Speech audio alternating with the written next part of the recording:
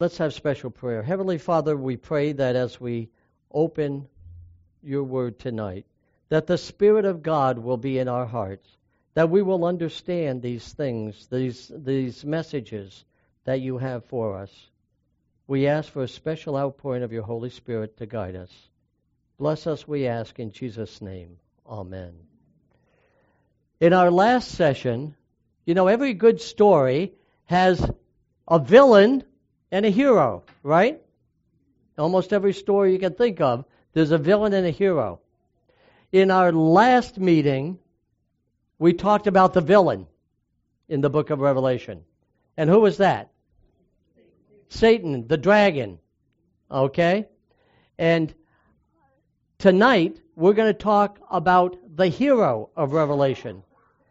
And Cheryl must have read my script, because some of the stuff that she asked in that question I took so much time on, some of it relates to what we're going to talk about tonight. So let's look at the hero of Revelation as we unfold the book of Revelation. During the Second World War, the Japanese were tapping in on the communications of the Americans. They were breaking every code that they used.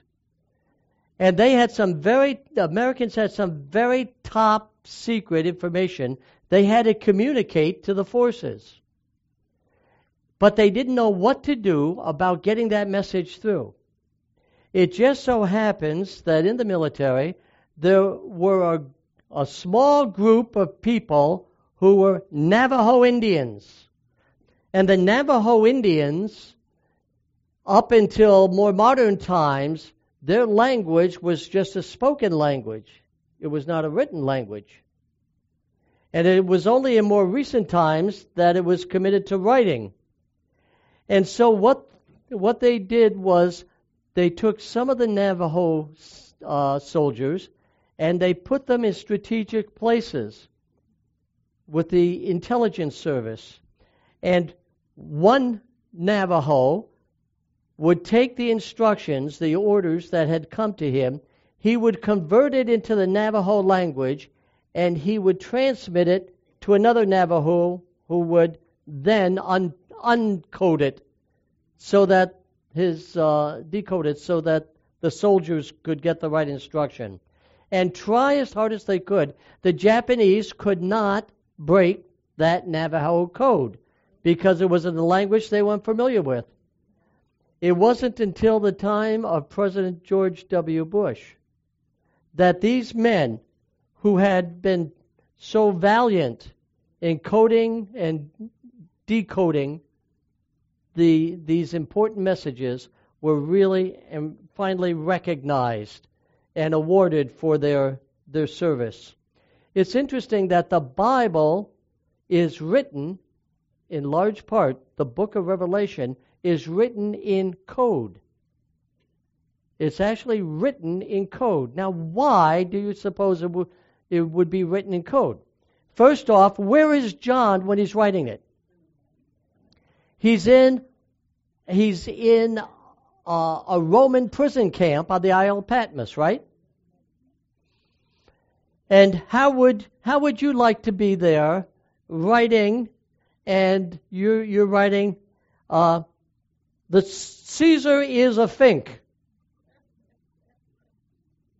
What's going to happen if you've got a Roman guard looking over your shoulder? You see. So they used certain words that they understood. We do that today in modern language. I had several in mind, but they slipped my mind. But we have different coded words that we use. And only those who are familiar with it understand what you're talking about. And so we find that God uses signs and symbols. When they talked about Babylon in the Scriptures, well, they couldn't really be talking about Babylon because what happened to Babylon a long time ago? It was destroyed, right? So what were they talking about when they said Babylon?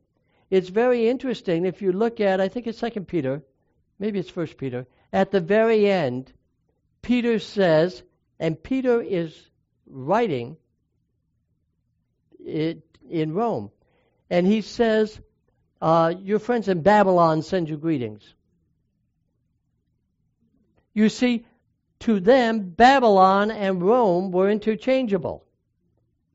You see, just like today, when I lived in Maine, when we were up in Maine and somebody was going down to Boston, or they were going to New York, we would say, well, I'm going down to Sodom today, or I'm heading for Gomorrah. You know, we knew what they were saying, but nobody else around us would know what they were talking about. And so this is how the Bible was written. It was written in signs and symbols. Beasts meant something. We mentioned last time horns and crowns meant something. But the Roman guards could not translate them. In addition to this, you don't want to reveal your game plan to the enemy. And don't forget the devil. The devil has read the Bible. Doesn't mean he completely understands everything. But he's read the Bible. And if you're going to give away your game plan, you're shooting yourself in the foot. This is the reason why it refers to our salvation as being from eternity a mystery. You see, it was a mystery until it was revealed. And this is what the book of Revelation does. It reveals about God. It reveals about Jesus and the plan of salvation. And so we find that this idea of coding and decoding is significant. And we'll hit some of those things as we go on. In Revelation 1:1, the revelation of Jesus Christ, which God gave to him to show to his servants. What were they? Things that were shortly to come. And he signified it. He signified it. He put it into signs and symbols. Then he gives it to his angel to give to John, to give to us. So, if he's going to do this, then he probably, very well, will give us what those signs and symbols mean, because they reveal Jesus. As we look further, we find in Revelation 1:3, it goes on to say, notice this, there's a threefold blessing in the book of Revelation. Blessed is he who what? Reads it. Now you got to remember that at that time, there were many people who couldn't read or write. So they would receive and not only that too, but they didn't have a whole lot of stuff in print because everything had to be copied by hand. So what they would do when they received a letter like the book of Revelation was, they'd have someone stand up front and they would read it to the congregation. And they would get a blessing from it. So blessed is he who reads, and those who hear, understand the words of this prophecy, and keep those things that are written in it. A lot of people hear things, but they don't keep it. You know, you can try telling your teenager something and see how long it takes you to get through. You know? Oftentimes, God tells us things, and we really don't hear it. That's why he says, those who hear, let them understand. And then it says, for what? The time is near for these things to be fulfilled. So there's a threefold blessing. The word blessed means happy. There's actually a name that corresponds to this. It's Asher. The name Asher means happy, you see. And so we find that God promises that he will bless us. Now, what about the apocalypse? I mentioned a few minutes back, about the Apocrypha. The Apocrypha means hidden. But apocalypse means to reveal. It's an unveiling. So sometimes people get those two words mixed up. And sometimes they'll try to sound very knowledgeable and say, well, you can't understand the apocalypse because it's a hidden book. They don't know what they're talking about. They're crossing two words, you see. The word apocalypse comes from the Greek word apocalypsis, which means unveiling. And what is being unveiled? What's being unveiled is the personhood, the character of God. Now, I want to take a minute just to mention about the character of God. God actually has many names in the Bible. The most exalted name that he gives in the Old Testament is Yahweh. Actually, we don't even know how to pronounce it because it was all consonants. YHWH. Try saying that. Yahweh. Don't put any vowels in it. Just all consonants. Okay, Yahweh. My name's Bob. B-O-B. O is a vowel. The B's are consonant. Now, if I leave the consonant out, my name would be Bub. Right? It could be Bub. It could be Bib. It could be what? Anything that you want it to be. Any consonant you want to put in there. You see. So what did they do? They took the consonants from the word Yahweh, and Yahweh is actually closer to it, and they took the vowels from the word Adonai, which means Lord. And they took the vowels out of here and stuck them in there, and they came up with Yahweh. Now, there's no J in Hebrew. It's a Y. But when it was translated into English, the Y became a J. Instead of Yahweh, it's Jehovah. Now, you got to realize that a W and a V are the same letter. Did you ever see on some of these buildings, they make U's that look like V's? Okay. So, if you get two V's together, you get two U's, which is a double U. You see? That's where the etymology of the letters come from. So the word Jehovah became Jehovah, which became Jehovah. You see? But God has other names, El Shaddai, which means God Almighty. And He's got others, El Roi. And the Bible uses a variety. Now, why does He do that? Because each of these names represent His character. He's trying to tell you something about His character. That's why the name Jesus Christ is not a name, it's a description. It means the one who saves, who is the anointed one, the Messiah. That's what it means. And so we find that when we say that I believe in Jesus and I am a follower of Jesus, are you representing the character of the name that you're professing? You see. That's why he says, don't take my name in vain. If you say, oh, I'm a Christian, and you're out robbing, stealing, committing adultery, and cheating, that's false advertising. And you're actually taking the name of the Lord in vain. When Peter wanted to prove that he was not a Christian, what did he start doing? He started cursing and swearing, didn't he? Ooh, I'm going to meddling. When we need to be careful of our lips, because when we start taking the name of the Lord in vain, we may be telling the world we're really not Christians, even though we say we are. So we find that the name of God is important. And this is what he wanted his disciples to do. He wanted them to represent him properly. This is the reason why he put in the 10 Commandments. Thou shalt not take the name of the Lord thy God in vain, right? And if you look at the commandments, he says, if you love me, you're not going to commit adultery. If you love me, you're not going to steal. If you love me, you're not going to, what is the other? Be mean to your mother and father. If you love me, you get the point?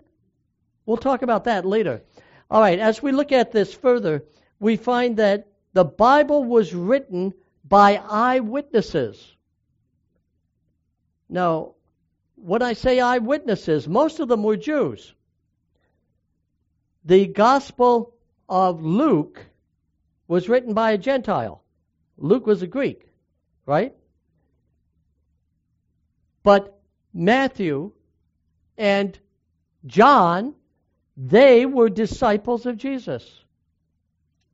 Mark was a young man when Jesus was around. And Mark, I could tell you some stories about him, but I'm not going to do that. But anyway, these disciples, even Paul, he may not have been among the disciples when Jesus was here, but he saw Jesus on the road to Damascus. And he communicated personally with him. So these are eyewitnesses that these things are true. The Bible was not written by historians. Now, it's true in the New Testament, the book of Acts is a book of history. But it was written by Luke, who was working with Paul. And I do think that Paul kept him straight on these matters too. They wrote these things down. How did they write them down? They wrote them in manuscripts. Many of these ancient manuscripts are still in existence today. Not the real early ones of the New Testament, but copies of those manuscripts. There are some of the Old Testament books and materials that are still available. Did you ever hear of the Dead Sea Scroll?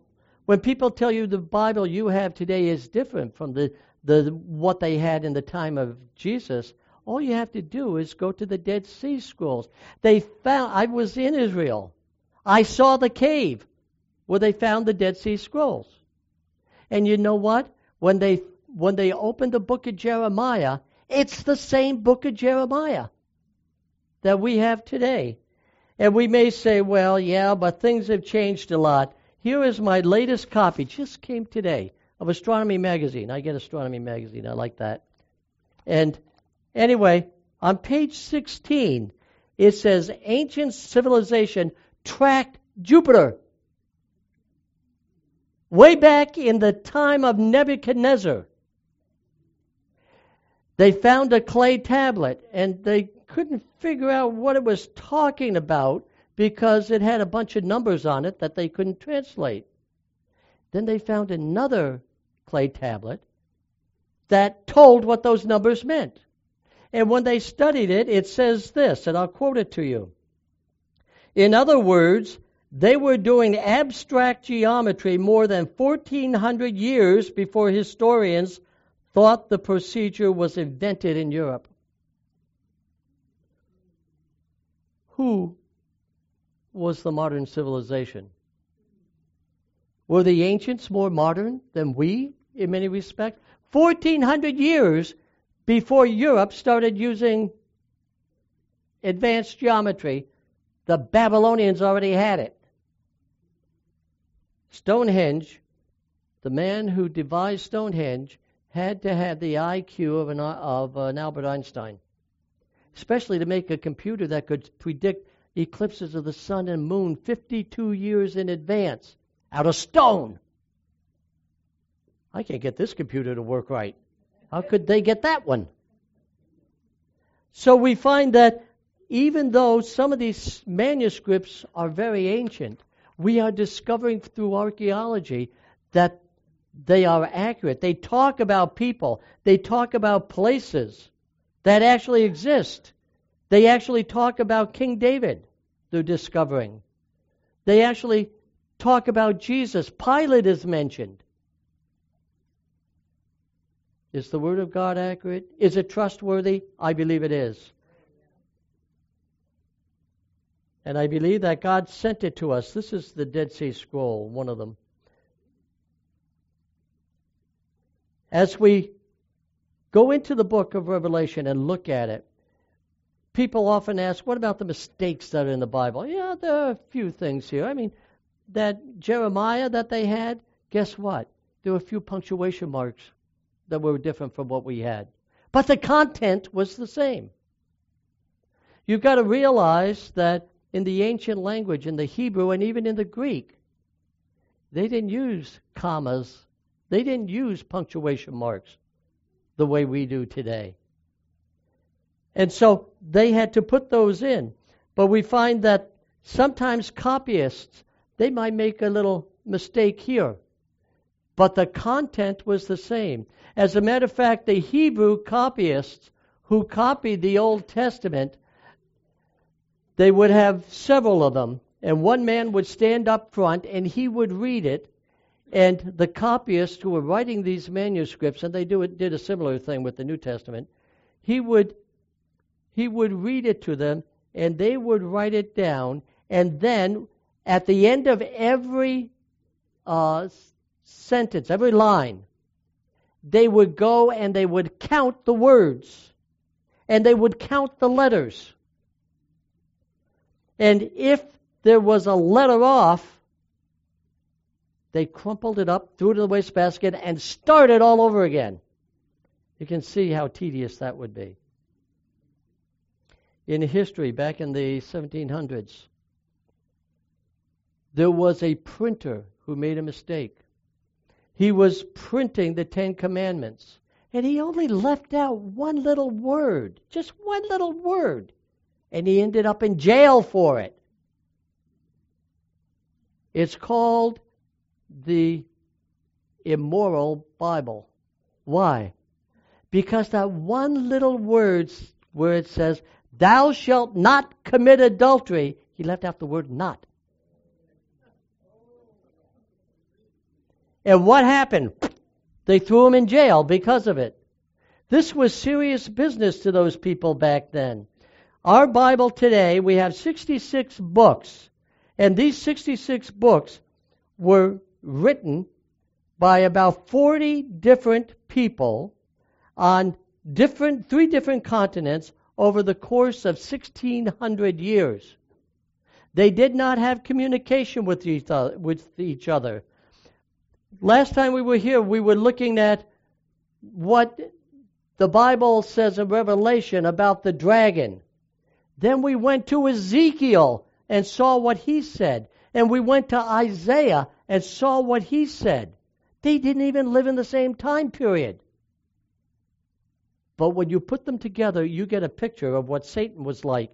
The same thing with the scriptures referring to Jesus. As we put these texts together, we will find that we're not building a doctrine around one text. We're building it around a collection of texts. It's like a jigsaw puzzle. When you put the pieces in, then the picture emerges. And so it is with the Word of God. And I'm thankful for archaeology that's revealing many of these things, just as I read to you from Astronomy Magazine. And I also get archaeology and biblical archaeology, and they're constantly digging up stuff that confirms the Word of God. Now, you can also go to historical works. Thales, we think of Josephus, Tacitus. These different writers talk about Jesus. They even mention the Christians in the early church and what the Christians were like and how they were being persecuted. If you don't want to go there, you want to find the Bible to verify the Word of God. All you have to do is go to Daniel 2. That's why we spent so much time on it.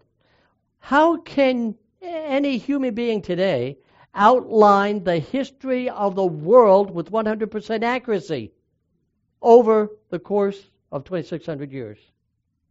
And if you think that's something, read chapter 11 of the book of Daniel. And boy, I'll tell you, if you know the history of all the gymnastics God had to go through just to get Jesus to be born in Bethlehem. All the historical events that had to be maneuvered around and twisted around so that Jesus would be born in Bethlehem. It's fantastic. And anyone who says that the Bible is just a book of fairy tales doesn't know what they're talking about. The more I study the Scriptures, the more I'm convinced that it isn't the Word of God. And what was it building toward? That image that we saw, it was building toward the rock that would crush all human history and the kingdom that he himself would set up.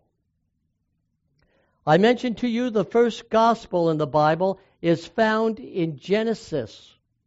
Genesis 3:15. And there it talks about the seed of the woman who in the process of crushing the head of the snake would be bitten in the heel. Now, my friends, if you had to have your choice between somebody hurting you by hitting you in the heel or crushing your head, which would you take? You see, one may be a temporary injury, but the other is permanent. And we find that Jesus received the temporary punishment, the sacrificial punishment. In the process of killing the snake, the snake bites first. He gets struck.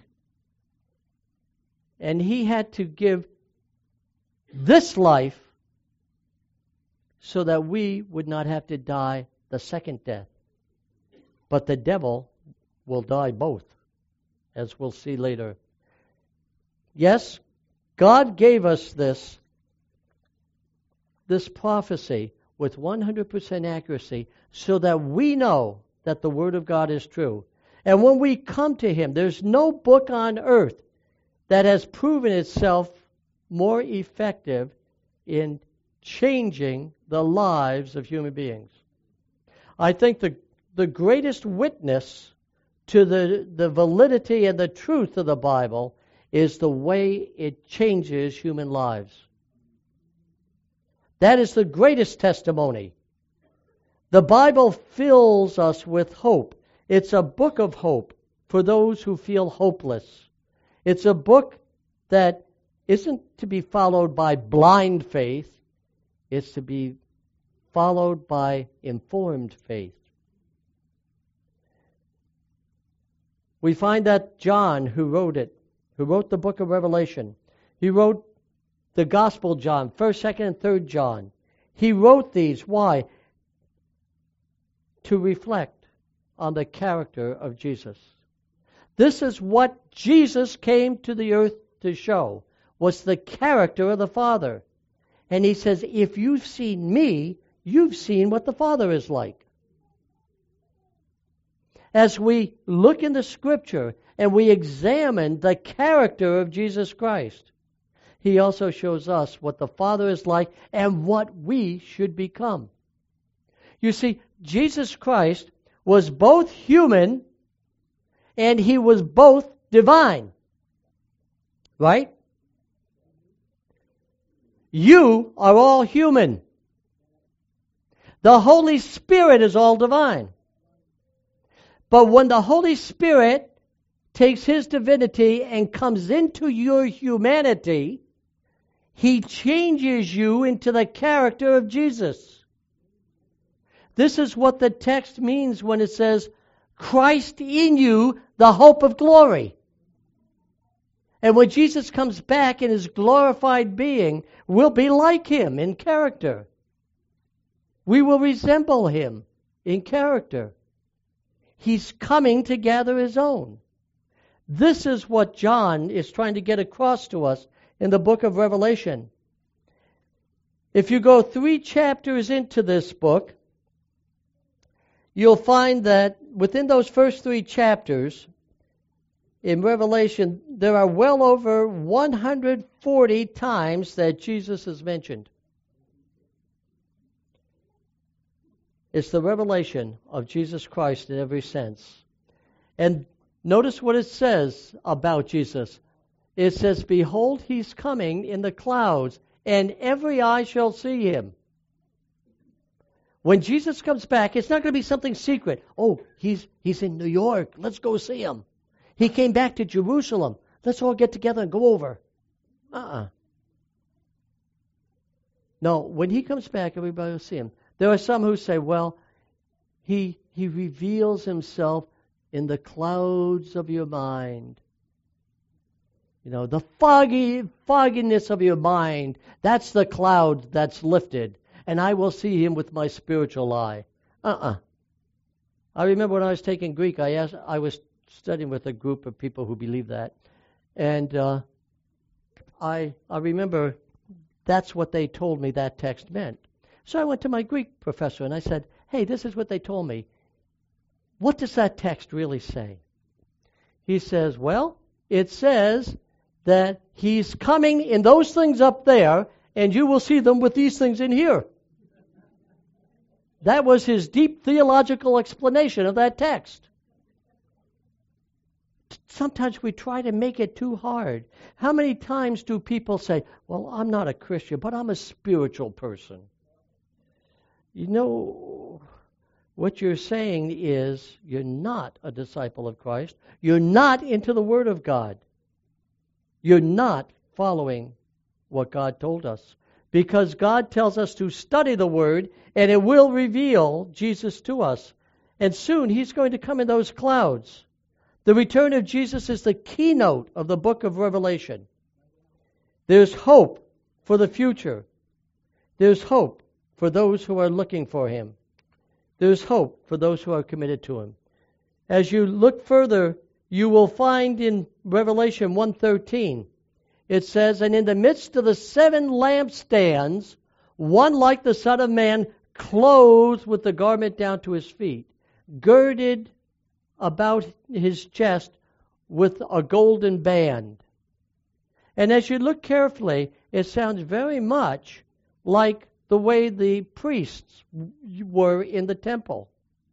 Here it shows 7 separate candlesticks representing the 7 churches that were in Asia. Those 7 churches represented different characteristics of the Christian church from the time of the apostles through to the end of time. They are symbolic of the church at different stages of human history. And the last one is called Laodicea. Laodicea means what? What? Somebody tell me. Anybody know? I was waiting for somebody to say that. She said lukewarm. That's the characteristic of it. But the word Laodicea means the church of the judgment. It's the condition of God's people in the time of the judgment. They're sleeping on the job. They're lukewarm. And so we find here that that's what those candlesticks represent.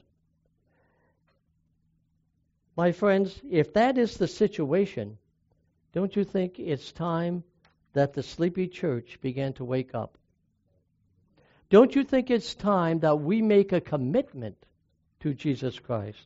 Too often we're afraid to make a decision. We're afraid to take a stand on the side of God. Sometimes we like to sit on the fence. But what is He saying? He's saying, get off the fence. If you don't get off the fence, you're going to fall off the fence. In the end times, there's only going to be 2 classes of people. Those who are ready to meet Jesus and those who are not. And you know what? It all begins with the decision. Deciding, whom shall I follow? Who will be the guide and the leader in my life? So many times I've seen these bumper stickers. God is my co-pilot. My friends, God wants to be your pilot, not your co-pilot. When you say God is my co-pilot, You're saying, I'm in charge, and he's just there for a spare. We need to let God be our pilot. He's the one that needs to be in control of our lives. Tonight, as we close, and there's so much more we could talk about, but come back for the rest of the story tomorrow night, okay? But tonight, I'd like to ask you, have you made a commitment to Jesus Christ? Maybe you've made it in the past, but you've drifted away from it. Wouldn't it be wonderful to come on home, to come back to Jesus again, and say, Lord, I want you in my life. Each of the table leaders, you have a batch of cards there. If this is something you would like to do, I just invite you to look at that card. There's just 4 questions. You don't have to fill it out if you don't want to. But you know, a lot of times we say, yeah, I think I'll do it, but I'll do it later. Make a commitment to Jesus Christ as your Lord and Savior. Notice what it says. There are 4 questions here. I have accepted Jesus Christ as my personal Savior. The second, I once knew Jesus, but have drifted away, and tonight I want to recommit my life to Christ. Thirdly, tonight, for the first time, I choose to repent of my sins and accept Jesus Christ as my personal Savior, believing in Him for forgiveness and the gift of eternal life. I have questions regarding tonight's topic. And if you have questions about anything we've talked about, write it on the back and just leave the card on the table. My friends, we studied before about the villain of Revelation. Tonight, we've studied about the hero of Revelation. May he be the hero in your life. Let's bow our heads. Gracious Father, we thank you so much for the wonderful Word of God, for the wonderful Savior that we have in Jesus. We know that we are saved because of our faith in you, but we are also judged by our works, because our works validate the faith that we profess. Lord, help us to bring our faith and our works into harmony and to stand firm for you. Thank you for each one who is here tonight, whether they filled out a card or not. Grant them thy blessings, O Lord, and guide in the life of each one of us. In Jesus' name, amen.